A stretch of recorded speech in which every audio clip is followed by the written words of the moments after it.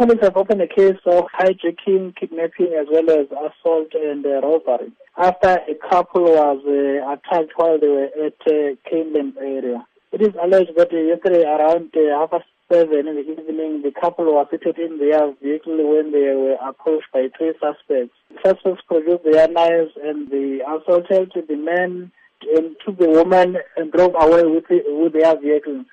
They went towards Tongaat where they allegedly withdrew the money from the ATM and they then forced the woman again to take them through to Verulam.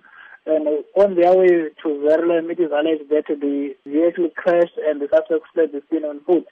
There were no injuries as a result of the crash and the woman was not assaulted. Verulam police are still looking for these suspects who allegedly attacked the couple. A similar incident occurred earlier this month where a woman was allegedly raped after she was also taken by would-be hijackers. What will police be doing to clamp down on such incidents?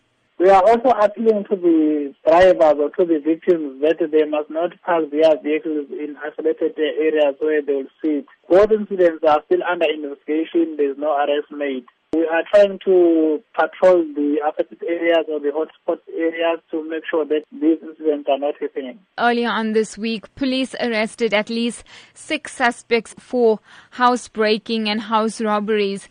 Just how much a priority area is Verulam, given the many incidents that Newsbreak often reports on? This shows that the police officers are doing their work. They are still patrolling their area. They are receiving information that they do follow up, and those arrests were as a result of the information they received from the members of the community.